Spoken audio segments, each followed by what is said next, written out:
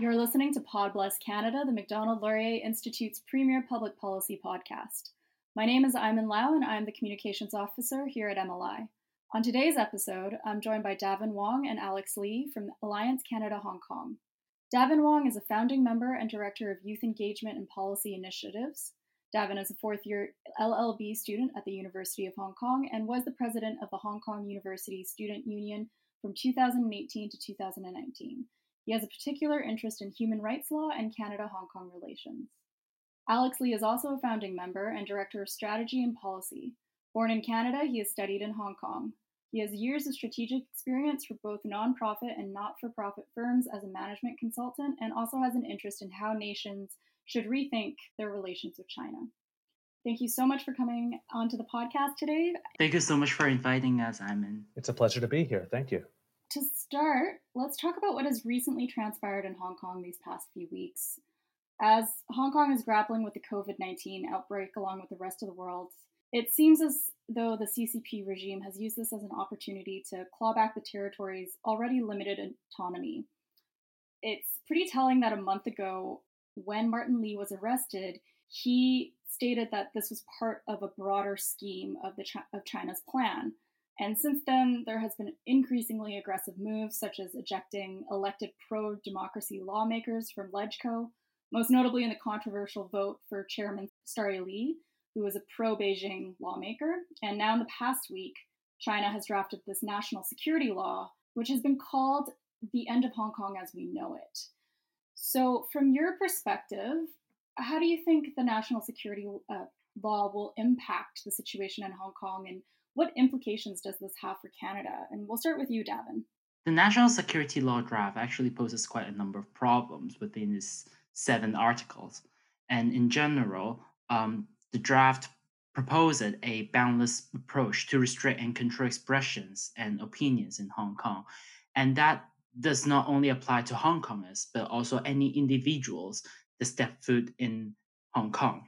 So under the proposed national security law, any future protests against the Hong Kong SAR government and democratic movement will possibly fall into the scope of the crime of subversion against the state power. And it doesn't only cover Hong Kong residents, but also foreign individuals and groups, including any Canadian individual, business, and even our country. The term foreign forces plays a significant role in the draft of the national security law and the Chinese national security policies by and large. And the CCP has referred to this boogeyman term as a lot of different things, like a foreign individual, foreign capital, business, and even the state herself. For example, the United States was accused by the CCP mouthpieces as the foreign force behind the massive anti-extradition laws protests last year. The idea of foreign forces has become quite a universal excuse for the CCP to make accusation against our states. Coforg and Spoffle, they were falsely accused and detained for gathering state secrets and intelligence for foreign forces. It doesn't matter whether you have set foot in the political arena.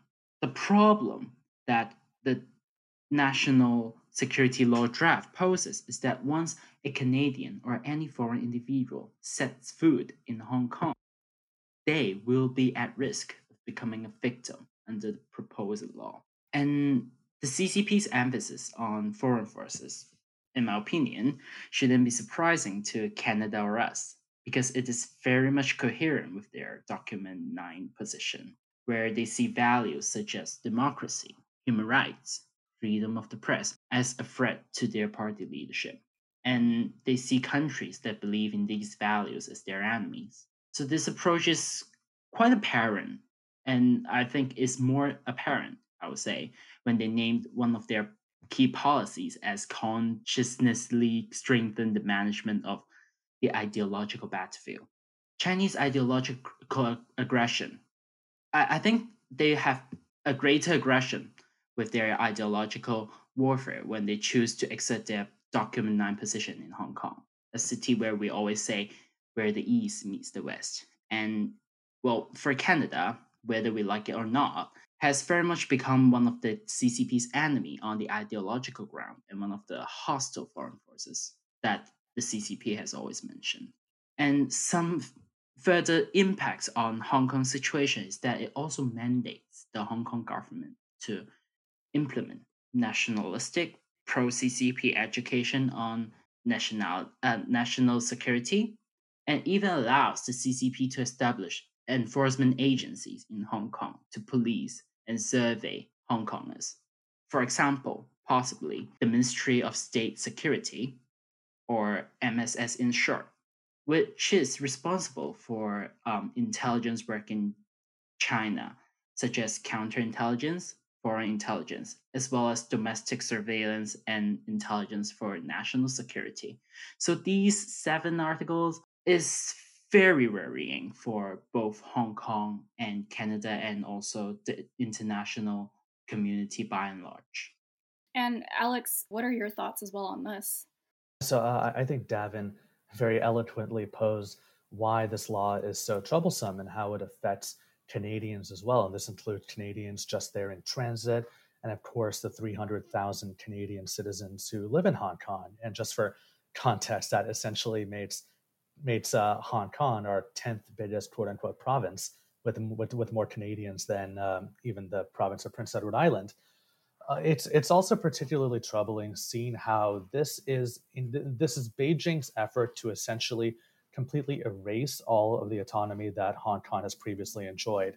In Canadian terms, it's almost the equivalent of the federal government basically invading the province of Quebec and removing any of the little aspects of autonomy that the province enjoys.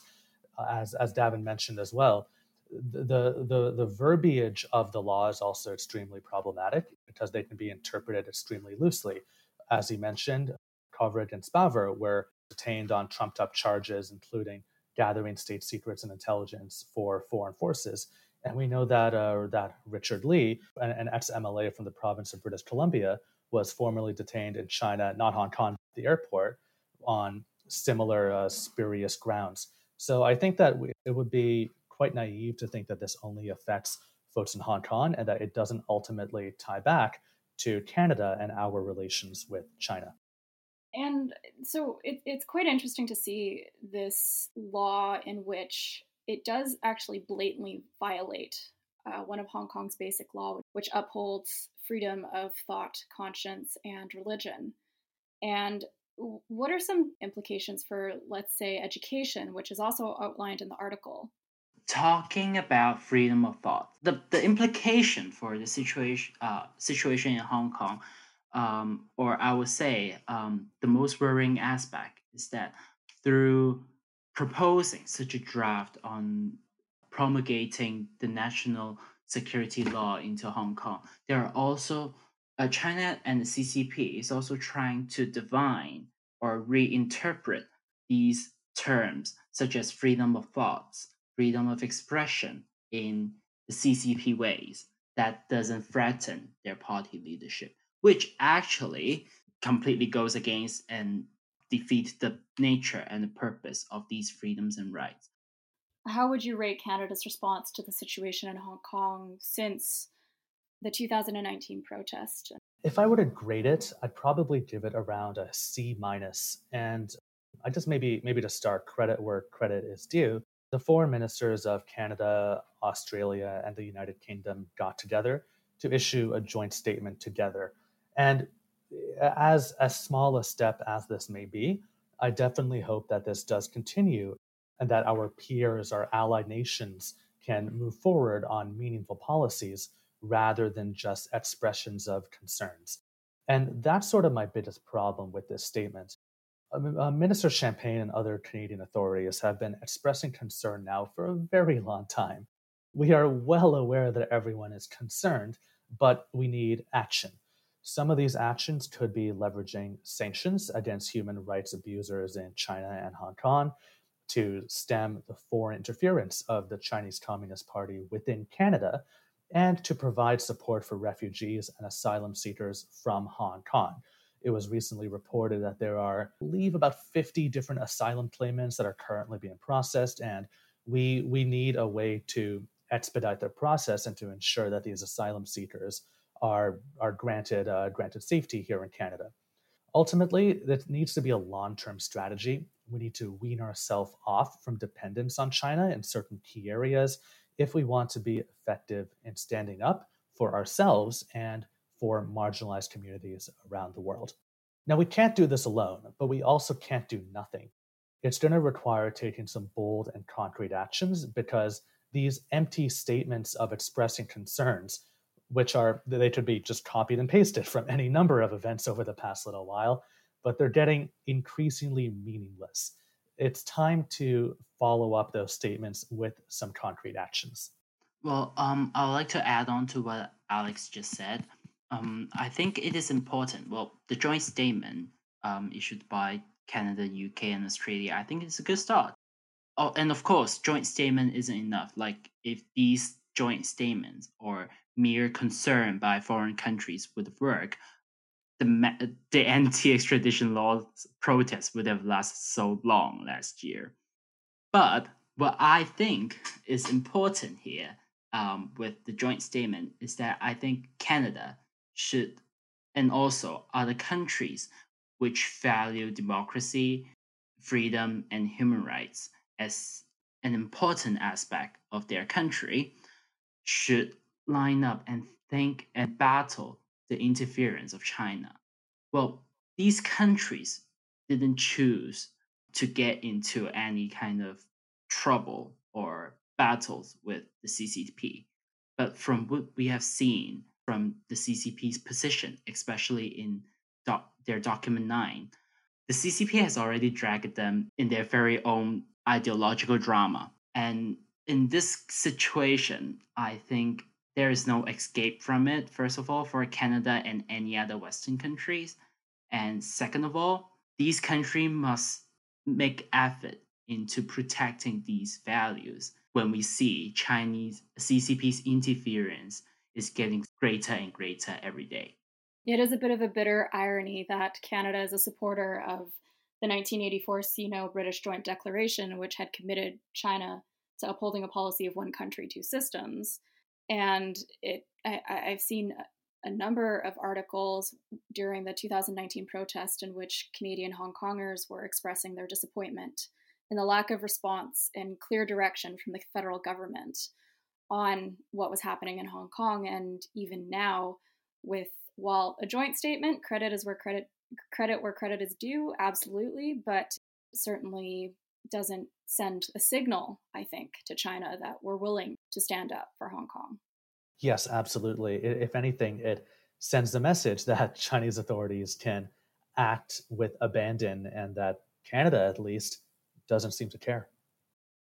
So, what are your, I think this is, and obviously this is a very tough question, certainly something that I've been mulling over myself, but why do you think the federal government is responding in the way it does? You know, you see a lot of theories that verge on almost conspiratorial in terms of why the federal government refuses to respond. So what are your thoughts on that? Yeah, so there have been a couple of theories out there, and some are a little bit more based in reality than others.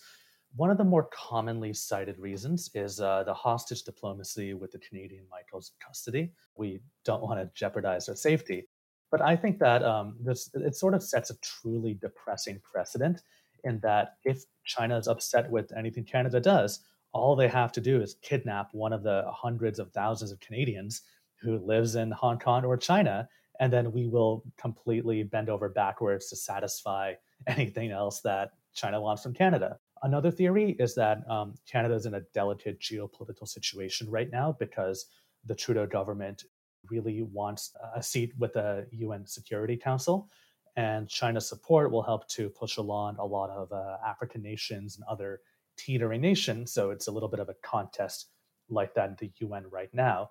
And there's additionally Canada's growing dependence on China, especially during the COVID pandemic, to get medical supplies.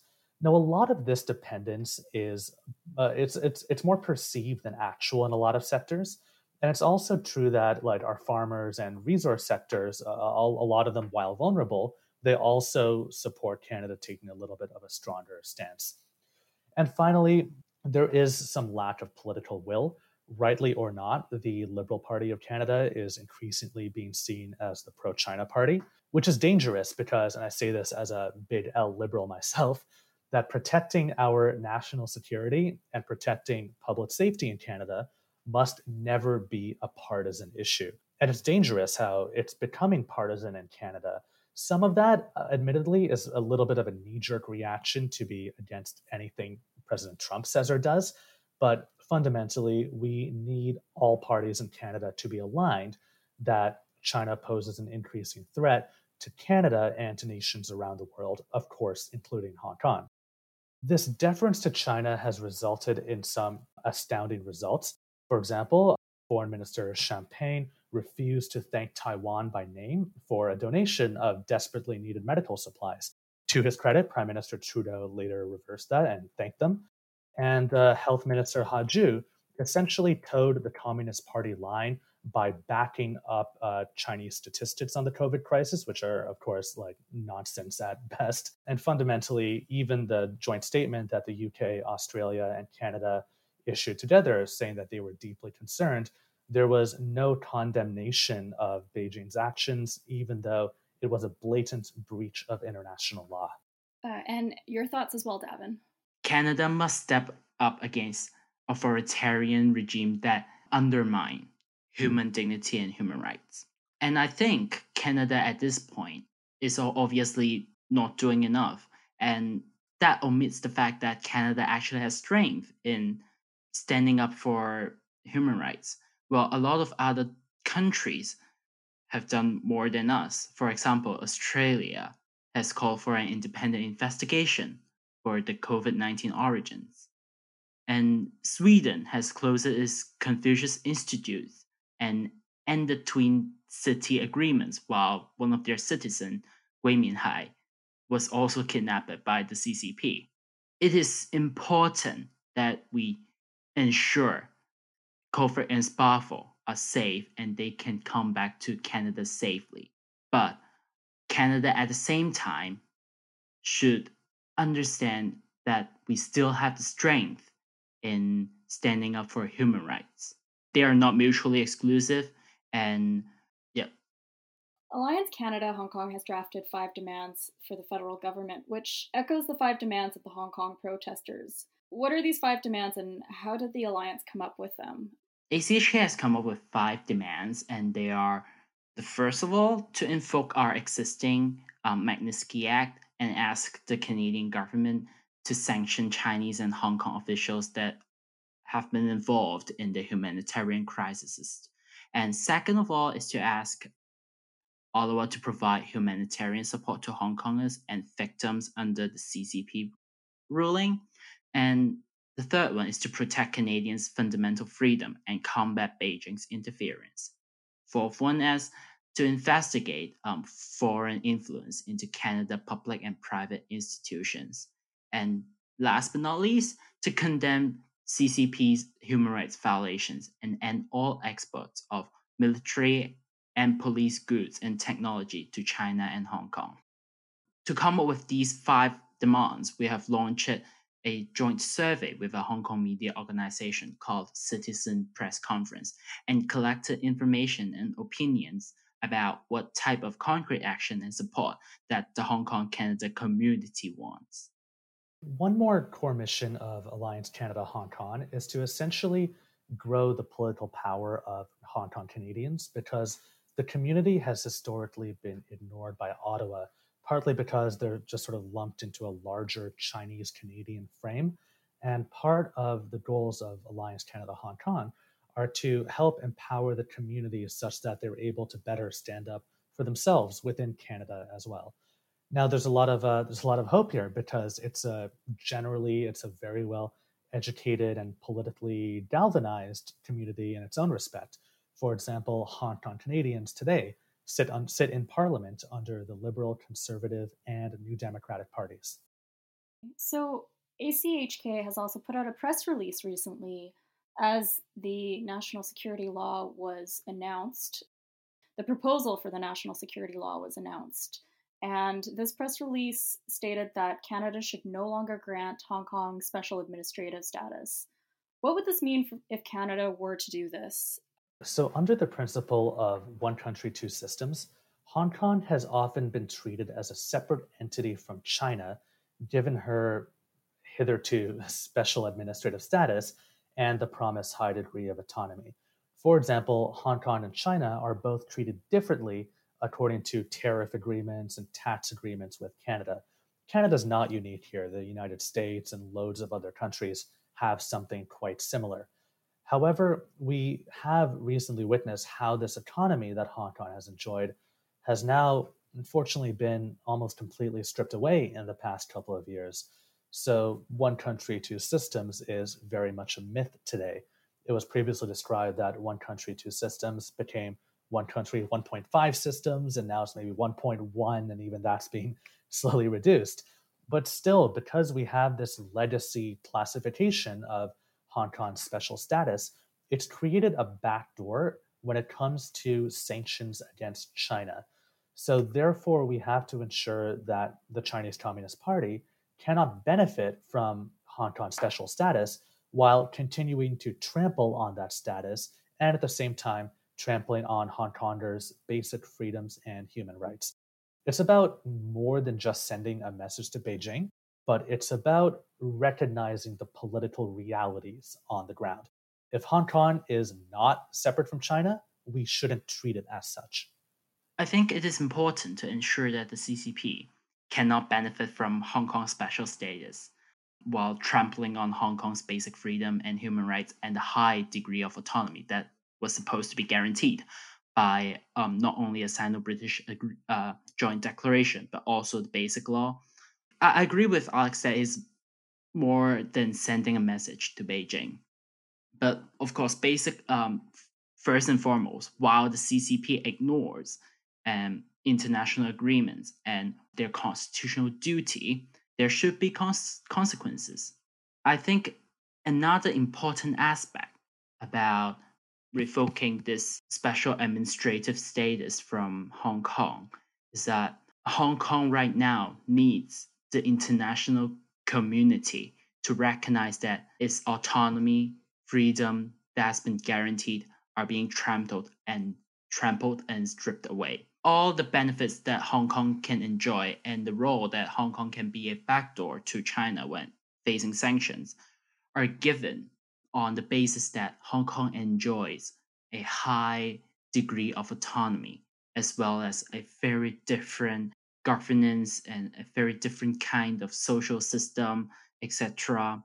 However, what we can see is that all these guarantees are turning into a myth or being revealed, or at the very least, CCP is going against her promise. And if Canada and the international community continues to attach false hope to this principle, it doesn't help Hong Kong, neither the international community. So, then what advice would you give to the federal government in moving forward with Canada-China relations, including Hong Kong in that realm? Ottawa has to understand that the CCP is not interested in building an equal relationship with Canada at the very least. They want to assertively saying colonize through resource dependency, through economic and trade. And Canada is enabling it if we continue with the current response and attitude. Examples about this kind of resources dependency and economic and trade, for example, One Belt, One Road, the Australian import ban, the Five Eyes report detailing resource dependence on China. These are all the strategies and the current situation where we see Canada and other countries are starting to get more dependent on China and reducing our own bargaining power. So I think fundamentally, as Davin mentioned, the Canada China relationship is not to be thought of as similar to the Canada US relationship, where there are mutual benefits and both parties are essentially responsible actors on the global stage. Instead, China exploits this dependence. So, as a result, we need a national strategy to reduce our dependence on China. even if you don't care about Hong Kong, even if you don't care that 1 million+ Uyghur Muslims are in internment camps in the largest mass detention since the Holocaust, even if you don't care about those, it's just good risk management. After all, during the COVID crisis, what did our dependence on China and our deference to their nonsense statistics get us? About a month ago, Prime Minister Trudeau brought home 2 planes empty from China. These planes were sent to pick up medical supplies, and unfortunately, the government failed at that. And those planes were sent home to Canada empty. And one day after that happened, the Ministry of Foreign Affairs of Taiwan announced that they were donating 500,000 medical masks across Canada. That should tell us who our true friends are and the kind of relationships we should want to build with countries around the world. We need to take a strong stance and to back up our statements with action, whether it includes sanctions or changing policies. We also desperately need a registry of foreign agents because a lot of the acts of the Chinese embassies and consulates around Canada are completely unacceptable. This includes coordinating harassment of students on campus. This includes essentially encouraging violent acts by Chinese students against, for example, Hong Kong activists. And let me remind you, this happens in Canada. This happened at McMaster University, and Lord knows it's happening with the Tibetan heritage president of the University of Toronto Scarborough Student Union. Our China policy in Canada is just so backwards, and it's going to require a concerted effort to get back on the right foot. I'm a Canadian Hong Konger myself, and truthfully, this has been an extremely difficult time. The question that I have is, how has this personally impacted you? And do you think we've lost Hong Kong? My life has been really hard since last year, since the anti-extradition laws amendment bill protests broke out. I was forced to flee back to Canada in fear of persecution last year, where I was tracked down and assaulted by a masked man, which was likely a part of a larger campaign in hunting down activists, because not only me, but other activists were either arrested or attacked on the same day. Although I'm a Canadian citizen, I was raised very much all the time in Hong Kong, so I also share the pain and sentiment as a Hong Kong. I think at this time it's also noteworthy that, in light of the historically close connection between Hong Kong and Canada, the Canada-Hong Kong community is also feeling the same pain and sentiment. During my time in Canada, I can feel that very closely. However, things haven't gotten much easier in Canada, I would say. As an activist, I'm still living in the fear and risk of being surveyed. Well, for example, our executive director, Sherry Wong, was harassed and threatened during her stay in Vancouver, where she received threatening calls through the landline in her hotel room. But at the same time, I would say, I'm actually optimistic about not the situation in Hong Kong, but the growth of the identity as a Hong Konger. A lot of my friends, both in Hong Kong and in Canada, they are building up such a strong sentiment for the identity as a Hong Konger and embrace our heritage in Hong Kong, which I believe is important and is a nice start for Hong Kong growing as a stronger, aggressively saying, a nation. And I really hope that we can continue to embrace our identity as a Hong Konger, because this is the foundation where we can truly protect our dignity as a person and as a Hong Konger standing on stage of this international community.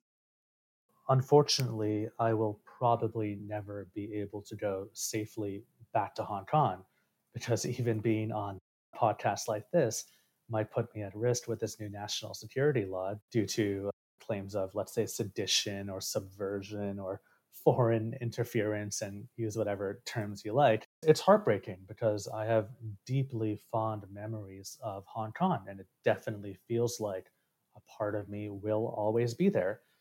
But as someone who grew up under the influence of Harry Potter books, there's one quote that really stands out to me, and that's by Albus Dumbledore in the second book, The Chamber of Secrets, which is, You will find that I will only truly have left this school when none here are loyal to me.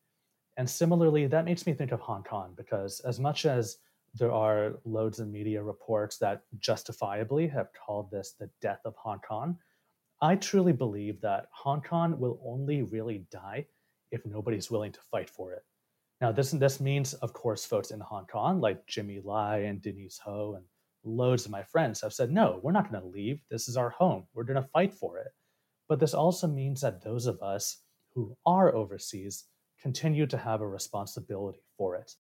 Hong Kong is not just a place, but it's also a people and it's a global community that transcends race and ethnicity and everything else.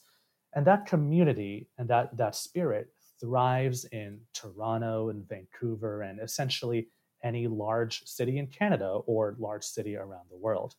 These actions by Beijing will only galvanize us. I was just looking yesterday, and the Alliance Canada Hong Kong website has gotten record traffic like over this past weekend that blew all of our expectations. And it just shows that we're all going to continue the fight, not just for Hong Kong, but for Canada to stop this foreign interference in Canada and to stop Hong Kong Canadians from being harassed in Canada and for the rest of the world. This is not simply a US versus China dispute, as some in the media like to frame it as. It's essentially China trying to exert its claws on the world. And at some point, we all have to realize that Hong Kong is essentially the Berlin of our generation. It is the dividing ground of what is invariably going to be the next Cold War. And we need to start realizing that. The sooner that we can all be honest about that fact and react appropriately, the better off we'll all be. I just got a message from my friends in Hong Kong at the time of recording that a list with 300 names on it leaked from a pro CCP group. And it is really sad to see like not only my name on it, but also a lot of names of a lot of my friends on it. And it is really hard, especially when you're name it and you are being harassed, threatened, hunted down by pro CCP people, which you've done for protecting and standing up for human rights and human dignity. As I've always said, fighting for human rights, after all, is a fight for your dignity, living as a human instead of a slave on earth. I'm only one of them. There are a lot more people who are at risk because of their fight for our dignity to live as a Hong Konger instead of a slave of an authoritarian regime. Thank you so much for sharing and for your time today and for coming on to Pod Bless Canada. Thank you so much for having us. Thank you.